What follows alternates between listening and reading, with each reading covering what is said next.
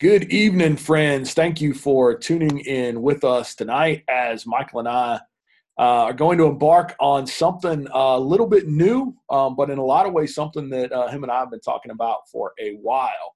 We're going to take a crack at looking at what we can be as better stewards of our money and the possessions that the Lord has entrusted to us.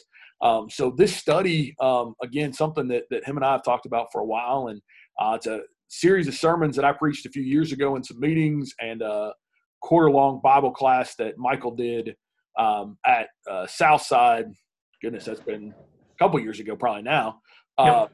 But as we kind of embark on this idea, we think it's something that's going to be very beneficial for all of you. We'll talk a little bit in a few minutes about maybe why us in leading this and what we've done, both from a professional level and from what we've done as Bible students. But joining me, as always, is Michael Ray from the beautiful city of Somerset. Michael, how's everything in Somerset tonight? Everything is rainy and dark, and but all is well, my friend. God is good. God is good. Very good. Good to have you with us. So let's talk just a little bit about, what we want you to do. And those of you that are tuning in with us that are not our parents, is to, like this, share this out for anybody that you think can benefit. We're going to get into some nitty gritty on stewardship here. Our plan is to get into hard nuts and bolts on debt, on credit, on our giving, on how we view possessions, on the whole kit and caboodle. This is not going to be a afternoon Dave Ramsey class, and I'm not knocking Dave Ramsey by any means, but what we're looking to do is to truly help people based on what we do for a living every day. And what we find in our study of scriptures is how can we help you be better about this, have a better attitude, and a better desire. So, out of all the people in the world, why us clowns? So bio and background, this is something both of us feel super uncomfortable talking about. And as you'll watch Michael cringe as much as I am here, so I've got a BBA in finance from the University of Cincinnati. I've got some letters after my name, CRPC, CFP. I'm a financial advisor. I manage a bunch of money for clients. But most importantly, out of all of my criteria and background, is I'm a disciple. I'm a student of Jesus. And I'm just a Bible student like anybody else is.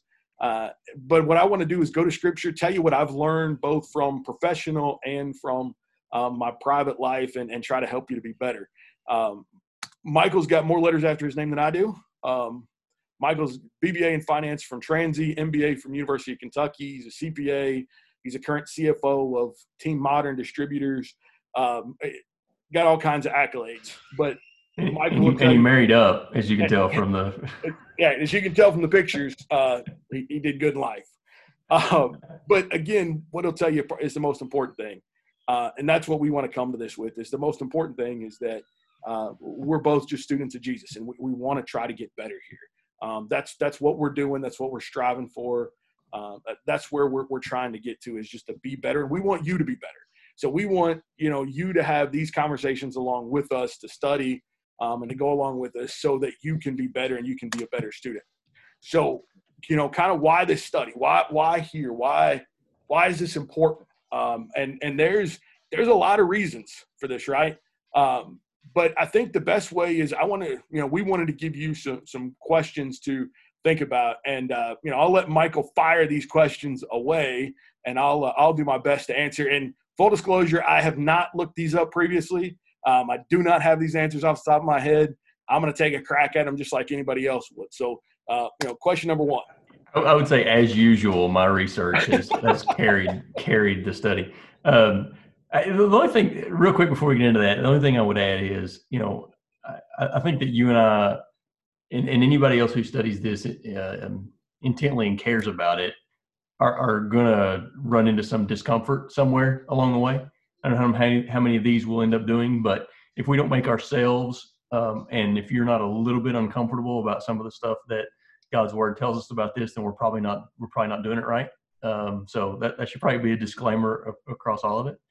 And secondly, as you mentioned, as we very uncomfortably talked about what we did there, you and I have both chosen professions where we're dancing on the edge here a little bit, so we are going to spend a lot of time talking about putting money in its proper place. And yet we both have jobs where we deal primarily with that topic.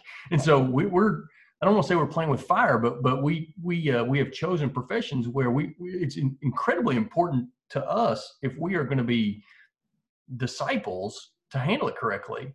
It would be easy for those things to come into conflict in the professions that we have chosen. And so we come to this sincerely. I hope everybody appreciates that. We come to this sincerely as not thinking we got it figured out, but wanting to study and make sure that we're applying this correctly, just because of that. So anyway, that would be my brief disclaimer on that. Right. And along with that, it's part of this expertise and part of what we're going to discuss as ways to help, especially from the nuts and bolts side of this. Because I think there's a lot of people, at least the feedback I've gotten over the years is there's a lot of people that you go through these classes and what we talk about is concepts. And in the realm of teaching a Bible class, if I'm teaching this at Danville, if Michael's teaching this at Somerset, there's some of the things that it's not the place to talk about in a worship Bible class setting. It's just not appropriate. But it is appropriate in this setting because, we're just a couple of clowns talking on the internet.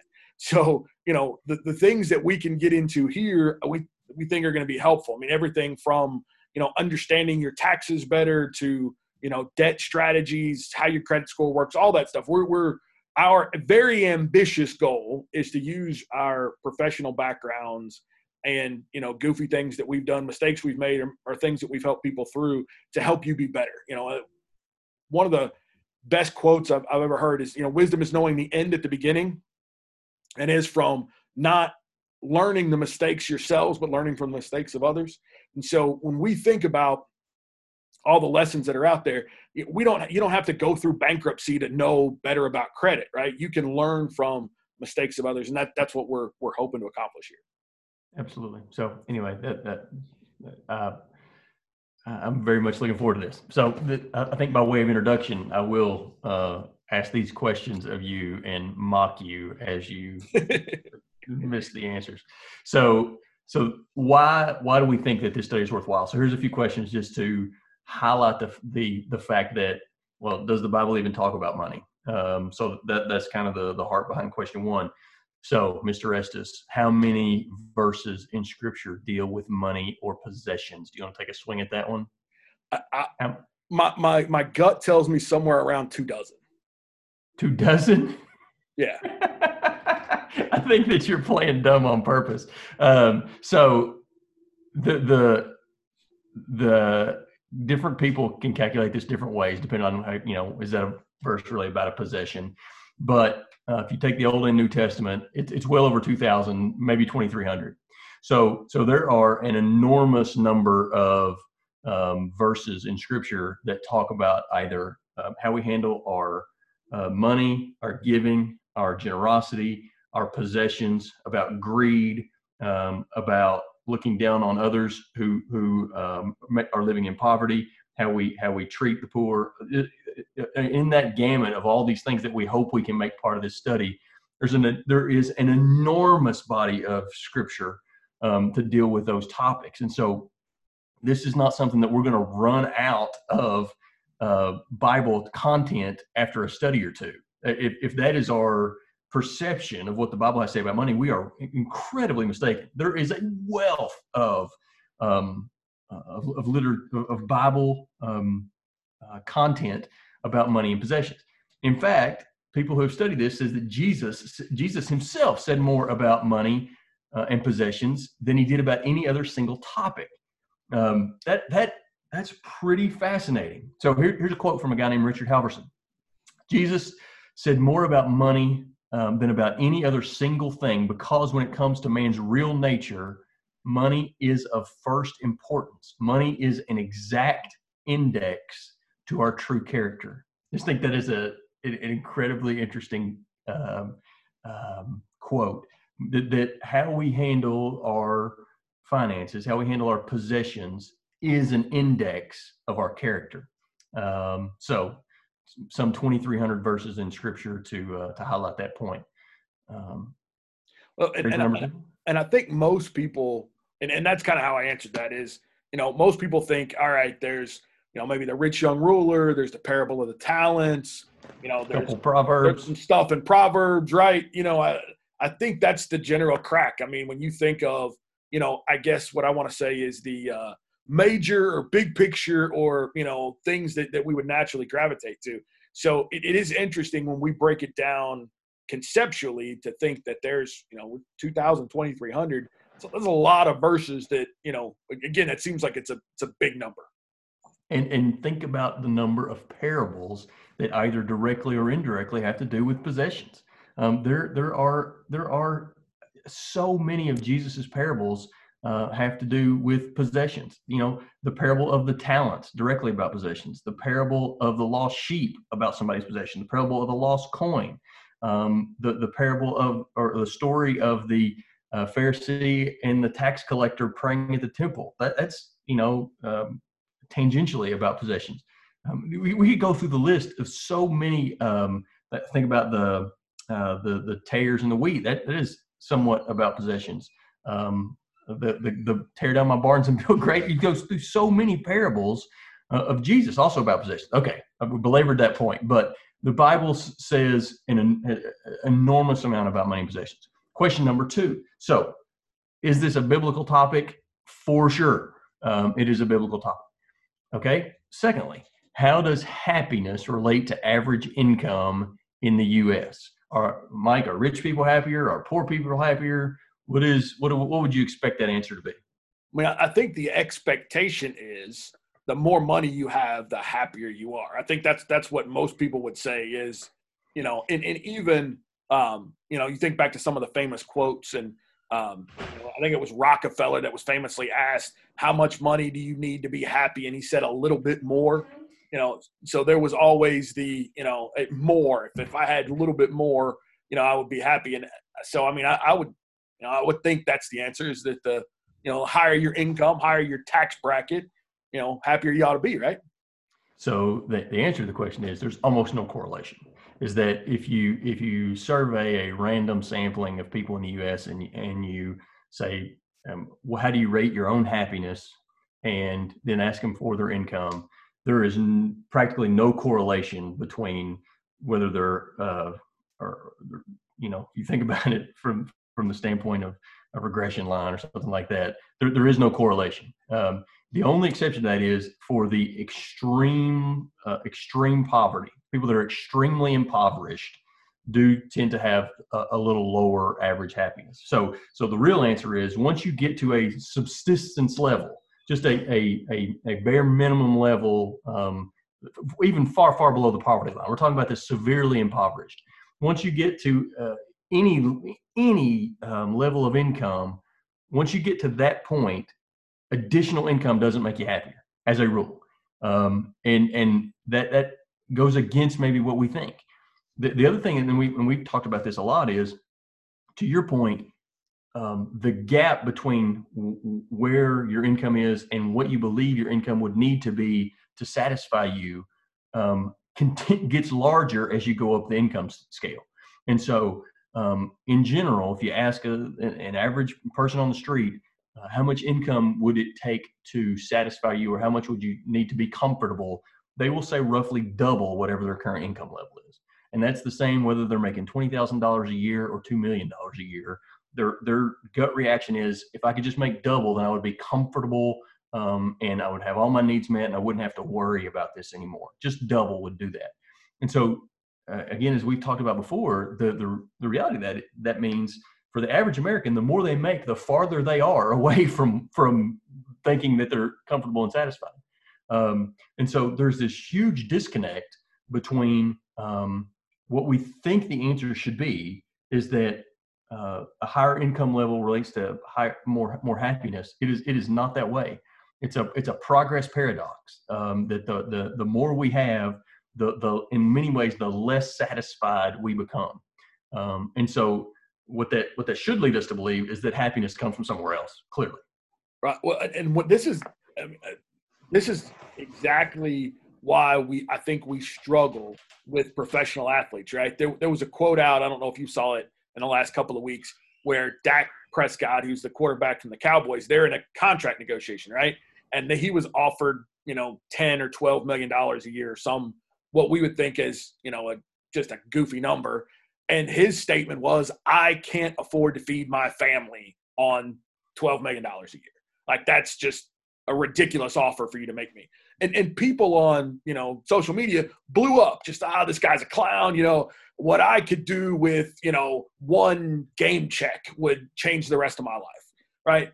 But it's just to this point. No matter where you're at, you always think, I need a little bit more. Now, granted, maybe his goals are different. Now maybe what he was talking about, I've got no idea. I don't know this guy. So, maybe what he was talking about is not necessarily feeding his immediate family of 4 or 5 or how many ever he's got, but he's talking about feeding great-grandchildren, because that's where he's thinking that if I have, my contract is X for Y number of years, then I'm going to have generational money, and that's the goals that he's aspiring to. Whereas somebody that's making, $25,000 a year is just thinking about buying groceries in 2 weeks, right? So Yes. Those goals shift and change as far as to what we think, but exactly to your point here, that, somebody that's on TV is telling us that $12 million is not enough money. And that's right on to the survey, right? Yeah, and everyone is probably surprised except the preacher of Ecclesiastes, right? Because he wrote for us several thousand years ago that as goods increase, appetites increase, and that is almost precisely what this study would tell us. Okay, question number 3, Mike. According to research across the United States, Protestant church members, and that is defined broadly, as you might imagine in a survey of this type, but Protestant church members contribute what percentage of their income to the work of the church? So I'm going to be a bit of a jerk here. And is this the number that they actually contribute, or the number that they tell people that they contribute? So this is a response to a survey. I don't know if there's any auditing of the facts here, but it was, so perhaps the actual answer is even lower. But what would you like to guess on the responding answer? So I would say that they tell people it's 10%, but an audit of U.S. tax returns, I think that number would be about 2 to 2.5%. Well, you might be surprised to know that the responding answer, the answer that they are comfortable giving the poll taker, is 2 to 2.5% on average. And these are people who are again defined broadly and self-reporting as active church members. And 38% of people who again define themselves as active church members give 0 to their local work. And so again, if we want to talk about giving and generosity as a part of our financial responsibilities, and certainly we will and we should, Christians do not have this licked. Right. Christians, this is a problem for as big a problem for Christians as it is for non-Christians, and people who are ostensibly Christians, who call themselves Christians, are not particularly generous with their giving when looked at it in a broad scope. And that's, so if you want to put a pin in this here for those listening along, we will do a class down the road where we talk about not only giving to the local church, but also what you do in giving broadly, and the significance, importance of that, and how we build those things into a budget. So that is absolutely a topic that we will handle at some point, but because it's very significant, because it starts with, you can't do this if you build your budget with, I start with what my wants are first, and then whatever's left at the end, I give back to God, or I give to charities, or I give to wherever, because you run out of money every time. And it doesn't matter whether your budget starts with $1,000 a month or, $100,000 a month. If giving isn't one of the first things that you budget in, you'll never find room for it. It's just not going to happen. No question. Gratitude and generosity are fundamental bedrock concepts of living an active Christianity, and so that clearly has an influence on how we handle our finances, and that has to be part of any genuine study of the Bible, and our money has to talk about that. Okay. So next question. So this, from a little broader perspective, Mike, worldwide, would you like to guess the average household income worldwide? So, take all of the rich, upscale, progressive countries in the world, and take the poorest countries in the world. A household has what average income? So this one I actually have a little insight to, because I know this number, but it's old. So depending on what data set you're looking for, but World Bank numbers several years ago had that number at like 14.2. Yeah. So, and again, depends on how you define household, and some of that I think gets a little bit tricky. The number I found was a little less than 10,000. So we're, I think, roughly speaking, and again, there's a lot of different ways to define this answer, but roughly speaking, the average household income in the world is about $10,000. And keep in mind that we're often, in most cases, talking about multiple earners in a household in that scenario. And so that should just give us some perspective about where, if you're listening to this lesson, you're probably at a number well north of that. And so it should give us some perspective, some pause when we read things like the rich young ruler, or those who are rich fall into temptation and a snare, or it's difficult, with difficulty will a rich man enter the kingdom of heaven. That the sobering reality is that that's talking about us. That's talking to just about anybody who has the capacity to get to Facebook to hear this sermon.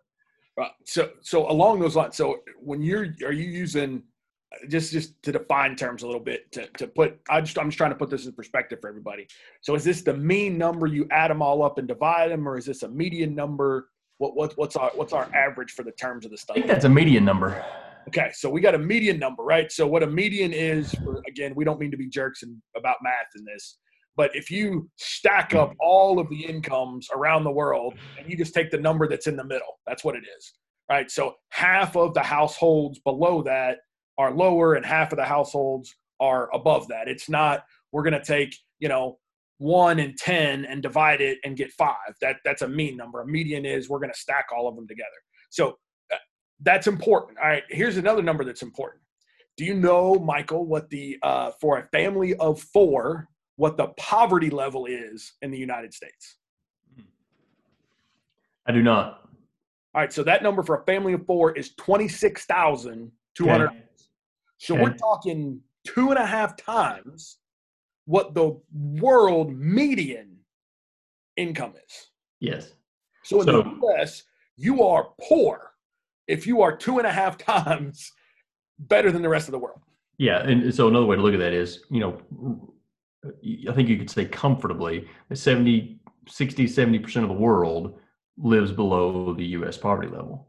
And the number's probably more than that. I'm probably being conservative on that. But well over, solidly a majority of the world lives below the poverty level in the United States. And so that speaks a little bit, obviously, the wealth in the United States, that we're rich and we got to put ourselves into all those verses, which makes it very uncomfortable.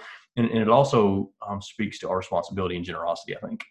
Absolutely. And that's my point there, is that, our poor are rich on a world stage. Yes. And as much as I think the easy thing to do is, the rich young ruler is Bill Gates. The rich young ruler is Steve Jobs, or it's always somebody far wealthier than we are. Right? Make him Kushner, make him somebody that's easy not to like, or whatever. Right. Yeah. I mean, it's whoever, throw them in there. Right. And it's always easy to point up like, oh, well, that's who he's talking about. It's not me, who, for the majority of people that are, on the internet that are accessing this, you are at, you may not be a 1%er, but you're probably a 10 to 15%er, right? Worldwide, no question. So, look, we've got to be honest with ourselves about the data. And the issue is, what does our spending also, and our budget and our allocating of these resources, what does that tell us about what's important in our lives too? And that's something that we're going to have to – this is the hard part of this study, right? This is the part that you got to look hard in your mirror and say, well, the data tells me that I may need to make some changes in life. Yeah, so that's a great – yeah, that's a great Bill Parcells line, right? That you are who your record says you are. That we are not who we say that we are. That we're not who we want to be. That who we are is what our record says we are. And if we the credit card statement or the bank statement is an index of that. That what's important to us is where our finances end up. That if you hand me somebody's bank statement or you hand me somebody's credit card statement, I can give you a pretty decent index of where their heart is. And so again, that makes us all uncomfortable, and it should. But if I don't mean to step ahead of us here, but if we're truly stewards of God's stuff, and we think about it that way, it changes the way that those bank statements look. And I think that leads us right into our next question. So yes. So, and you may have some insight into this one, Mr. Estes. What is the average household debt in the United States? So this includes mortgage debt, credit card debt, college debt. You can add it all up. What's average household debt in the United States? So again, depending on the there's different answers there. Yeah. There's different answers, and also what you throw in there.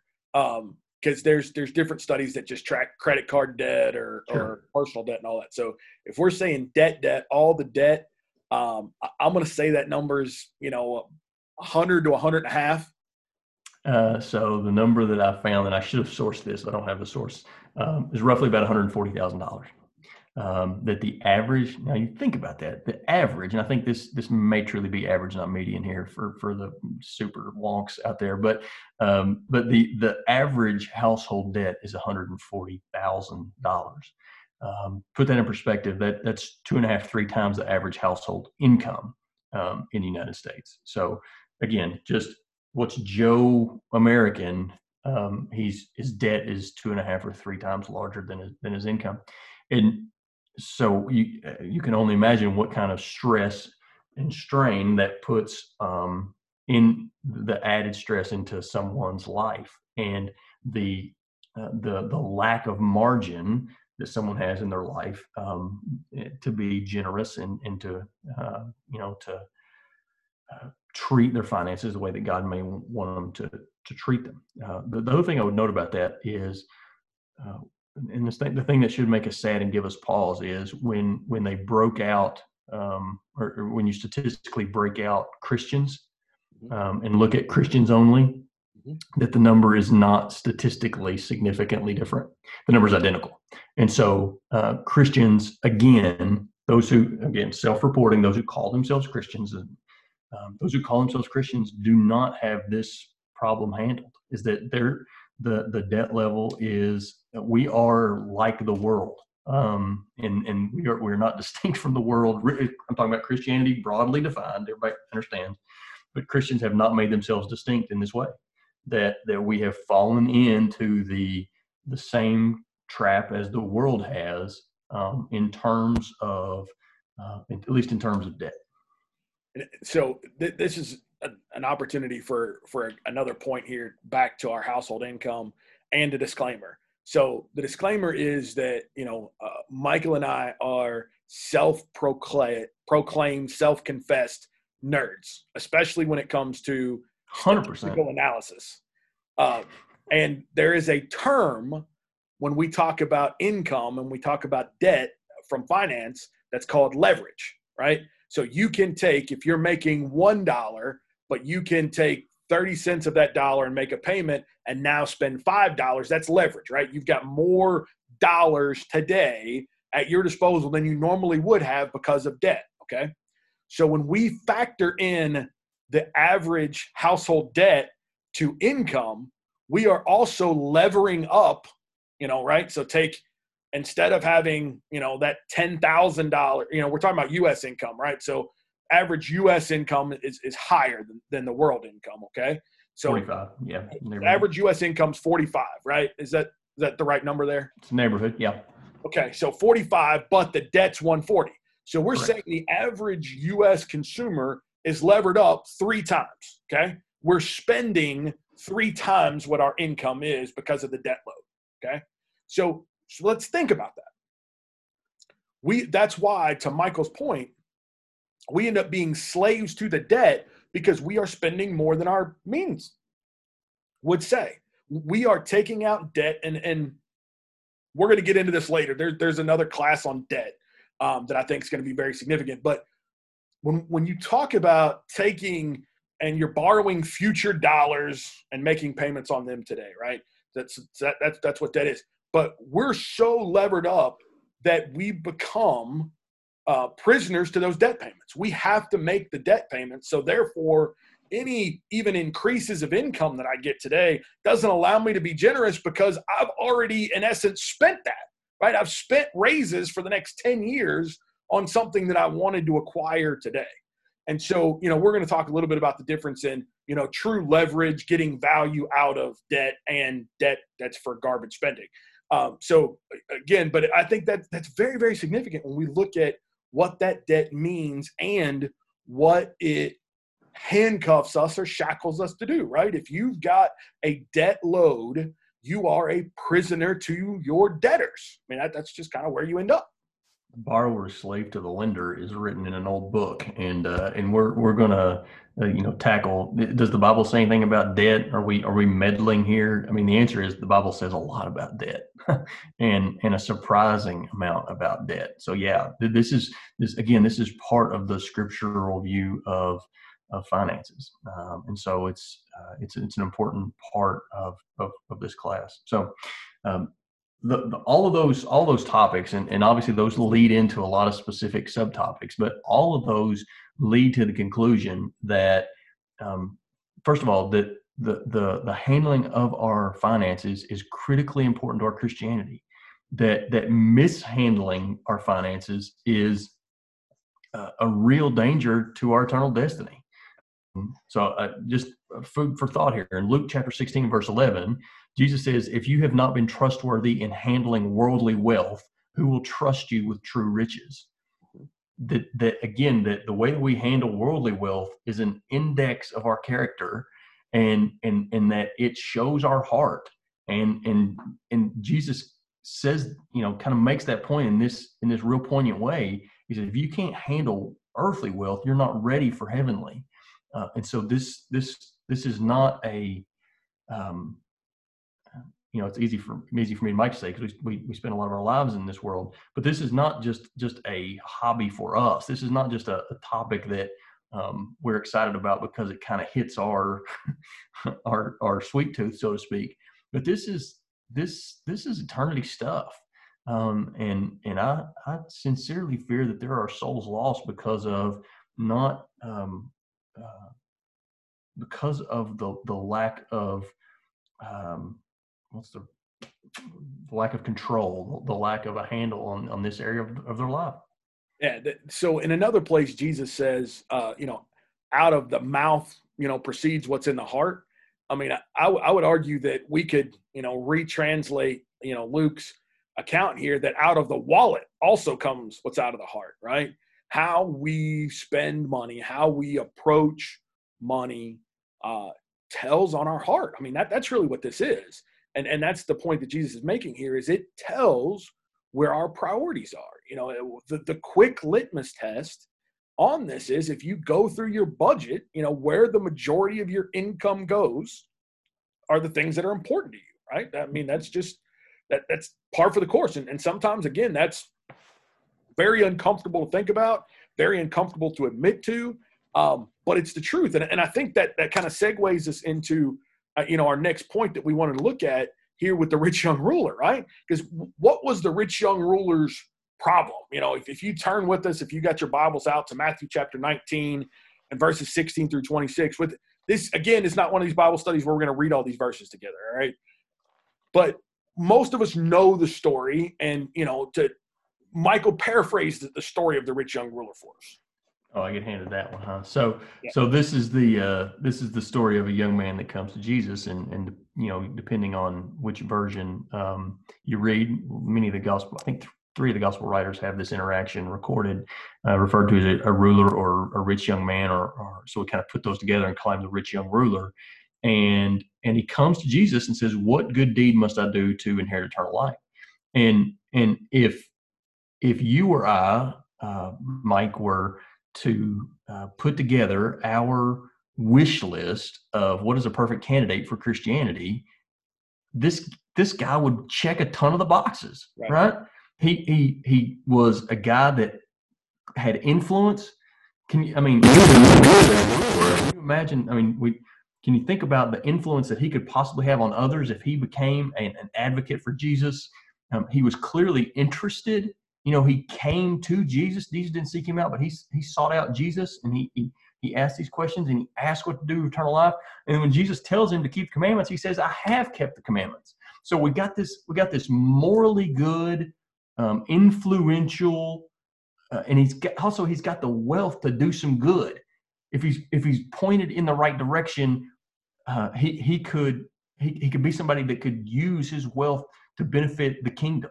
So again, if you or I were looking at this guy, we'd be foaming at the mouth to teach him.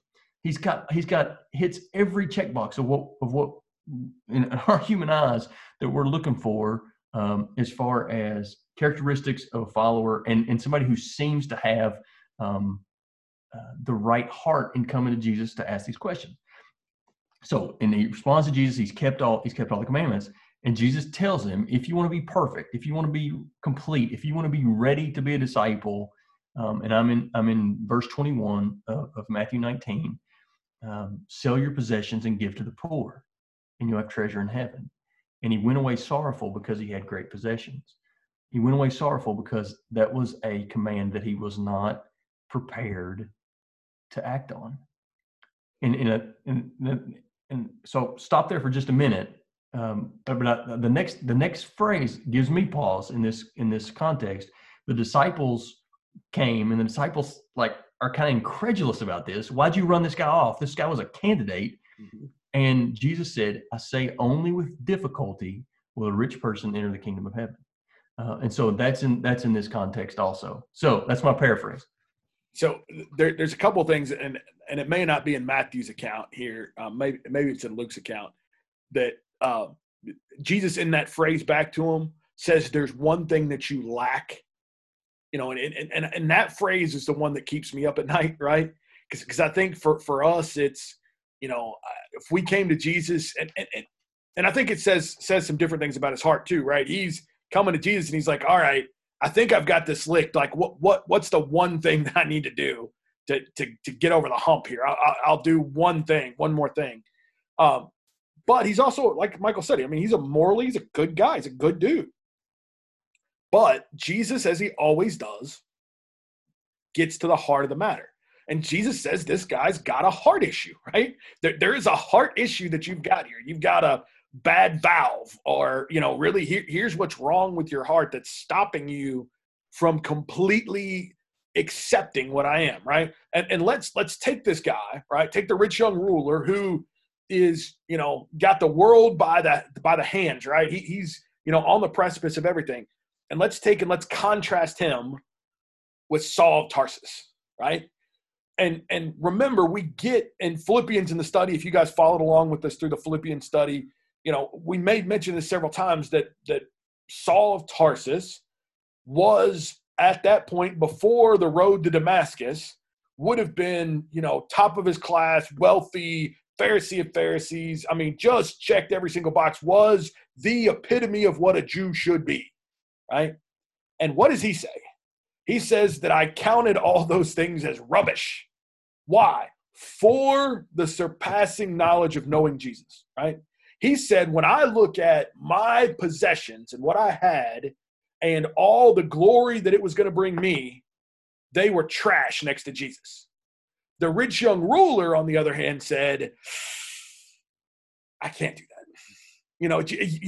If you would have said, stand on your head for like 45 minutes, I would have done that. If you would have said anything else, but I can't let this, and I think it's very important too, the phraseology here. How did he walk away? He walked away sorrowful, right?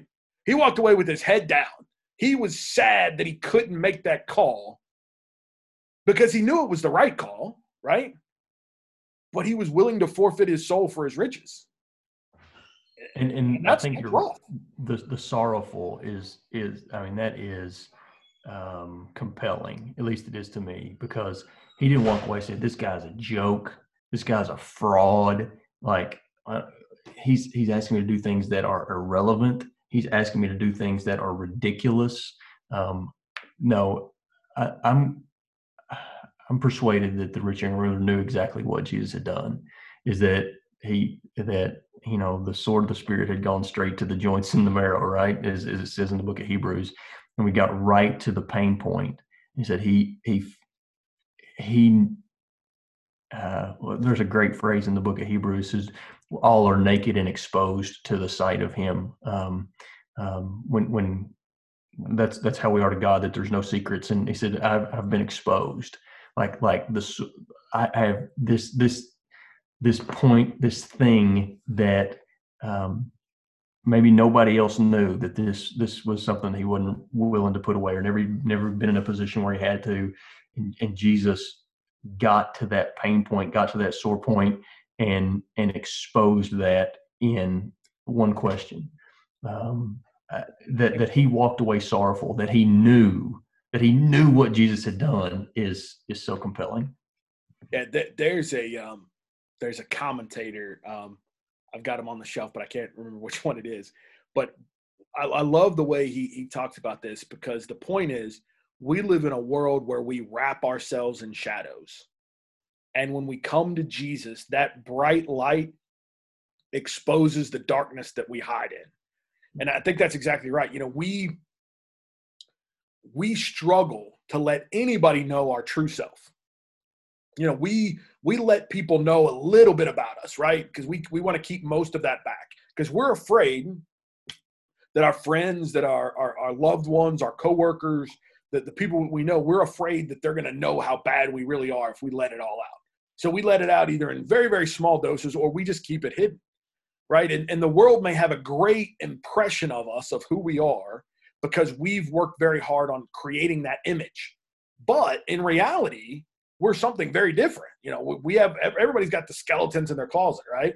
And in the world we live in of social media, most people have done this online. They've created this entire persona of, photoshopped images that when you meet them in real life and you look at their picture online, you can't even tell that they're the same person, right? We see this a lot.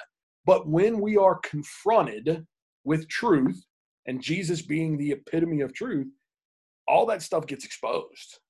And for the rich young ruler, his issues there were exposed. His faith, his crutch, his stronghold was his wealth. He knew as long as he had his possessions, he would be okay. And for him to give those up to follow Jesus, the risk reward was not there for him. Yeah, and clearly there was some level of security, some level of comfort that came with his possessions, and it's easy to be that way, especially where, as we've talked about, as we are in the United States, it's easy to have some level of security and comfort in the fact that we've got some money in the bank and we've got a home, right? And so I would posit that the issues of the rich young ruler are the issues of many, many Christians, including one or more that may be on this Zoom call right this minute, right? Is that this is not one that you overcome and put aside and never have to deal with again. This is something that has to be continually worked on. So where is my heart in regard to this question? And I'm not saying that Jesus would ask this question of everyone, or that Jesus would even ask it in the same way. But the fact that he did ask it to this individual means it is relevant. Right. Jesus was not trying to run this guy off.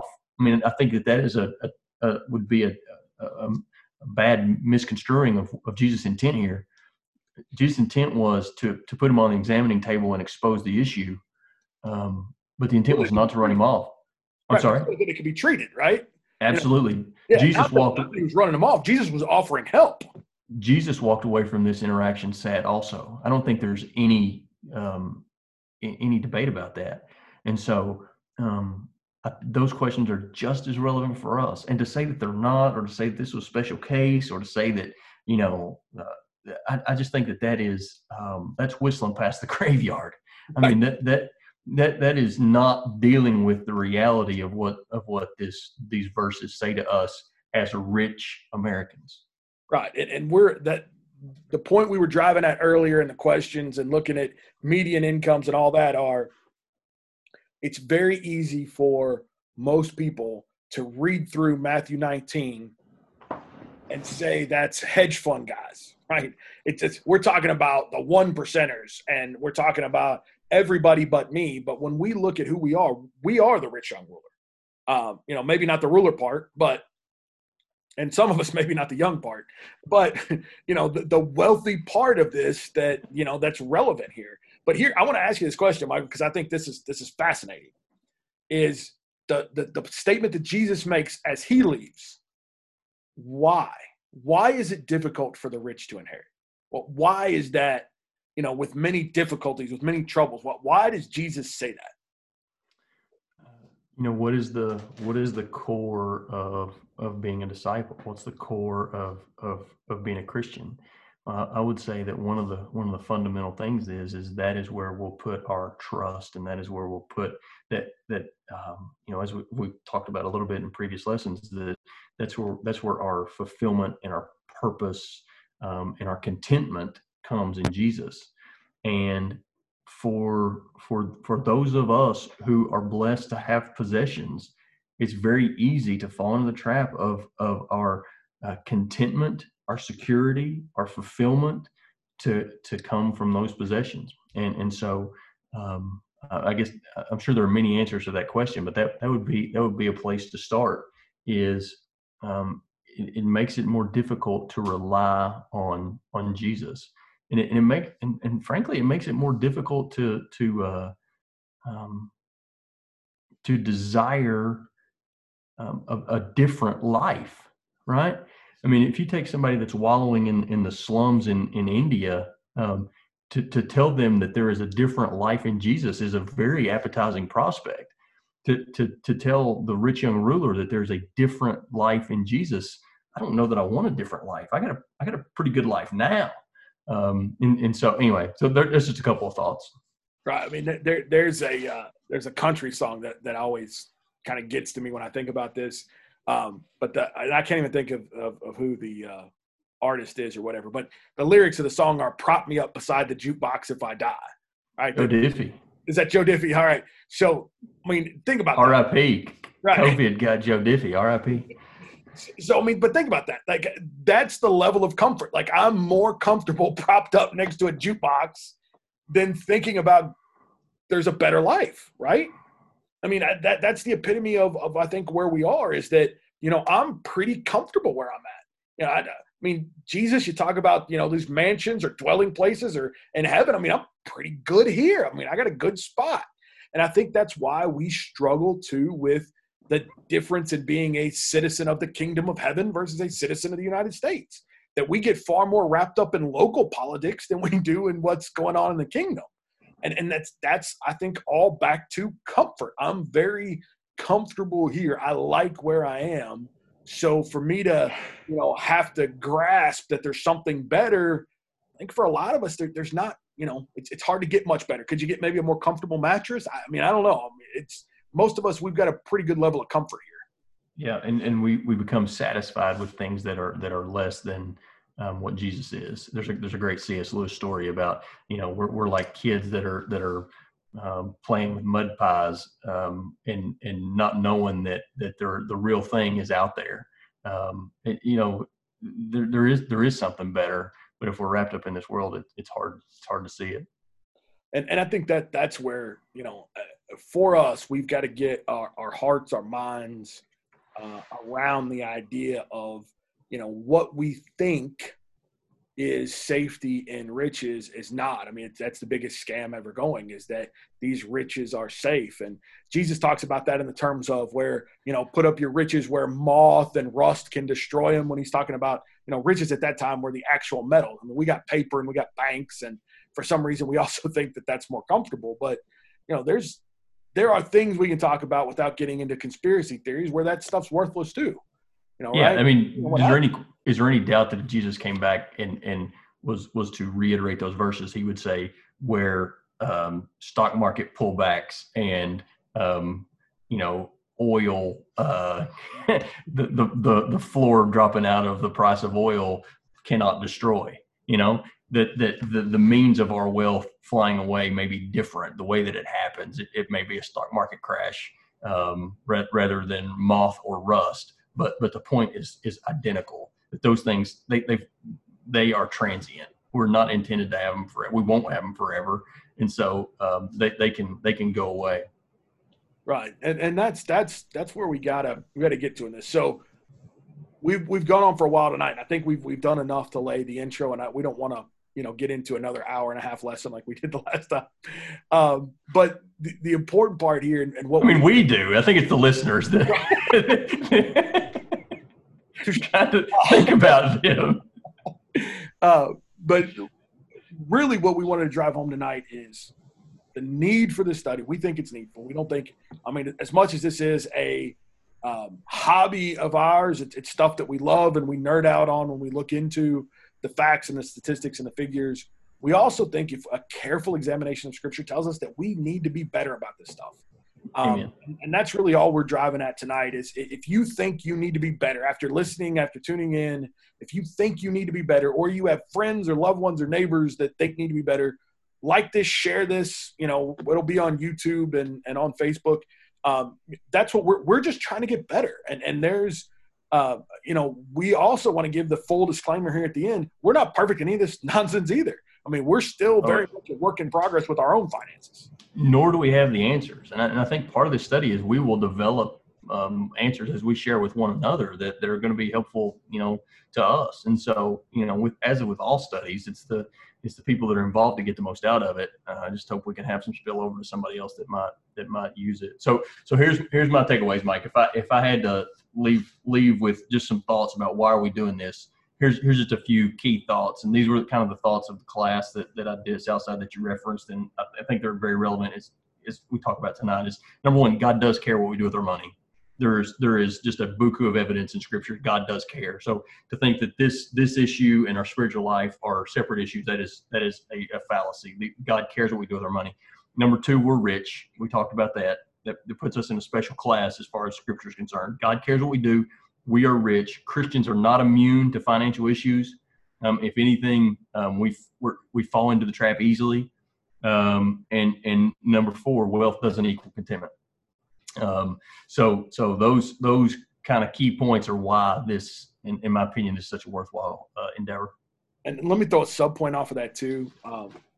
That again, the thing I love about this medium, right, is that you can watch and be a part of this class from a distance without necessarily even being involved or know you're on the roster. Because I think one of the sub points of things you said is, I think there are a lot of Christians that struggle in this area and are embarrassed about it and are afraid to talk about it and afraid to seek the help that they need, right? I know from ones that I have counseled and studied with that have come to me, it's almost like Nicodemus. They'll come by night, like, hey, let me sneak in the back door of your house and let's talk about finances. But I don't want anybody to know at the church, in my family, at work. I don't want anybody else to know that I'm struggling here because I'm a Christian and I'm not supposed to.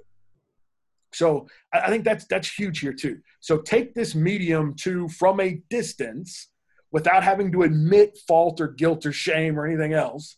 From a distance, study along with us and get the tools that you need. You'll find out if you listen to us long enough, we're self-deprecating enough. We'll make fun of ourselves all throughout this thing. And each other.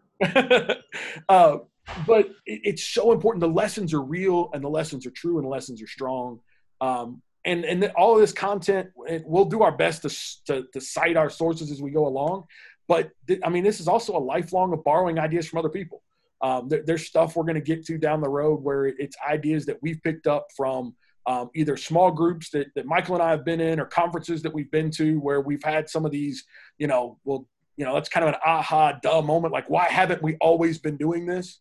I can think of a couple of conferences that Michael's left and called me and said, hey, I got this great idea that's very simple that we should have been doing for the last 10 years. And how did we not know this?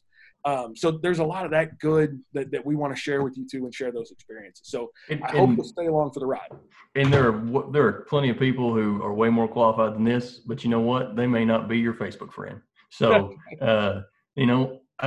this is not a claim to qualification. This is just saying that the conversation needs to happen. And so let's have it. Absolutely. So thank you for tuning in. Share this message with any that there's a little share button in the bottom. Pass out the address to this.